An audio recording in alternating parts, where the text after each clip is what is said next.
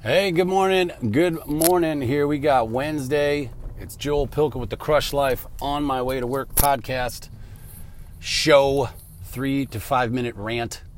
You know, I was just talking about sleep here on my Facebook video this morning and how I don't give it any attention. I know how important it is. But, man, there's so many fun things to do, especially at 11 o'clock rolls around at night and you start writing, you start reading, you start working on the garage. Maybe you're just watching a show that you get to catch up on after the kids go to bed. But, man, that stuff's important. We need to save those shows and save that work and plan it. And that's what I'm finding out is, like, if I don't plan everything, which sucks because I'm really not a planner, but if I don't plan it, then I won't get the sleep I need.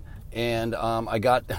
Got a lot of energy today, but I got to bed at 9:30 last night. So that's my goal for the next 30 weekdays. We're going to say 6 weeks of weekdays is going to bed at 9:30, right? And just seeing how my life is affected. I have a feeling it's going to be hugely affected, immensely affected by this in good ways.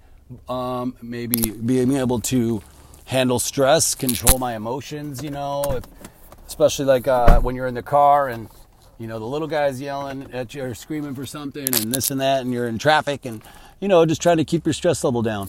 But anyway, I got a little challenge going on for myself here, and I'm excited about it. I've been reading a couple sleep studies lately talking about really the true negative effects of not getting enough sleep, and not just one night, but doing it for weeks at a time, and then, months at a time and years at a time, and it could truly kill you, heart attack-wise, memory-wise. There's so many things that get affected. So I would encourage you to look into it. And if you're struggling with, being sleepy and you don't want to meditate or nap during the day, or you're just not functioning right, or you're short-tempered and things like that, man, a lot of that stuff can come down to sleep, I'm finding. So I'll try to post an article down here below, but, take a look at that. Maybe just making a small change in your sleep habits can make a huge effect in your life. That's what I'm going for. I'll get back to you with the results.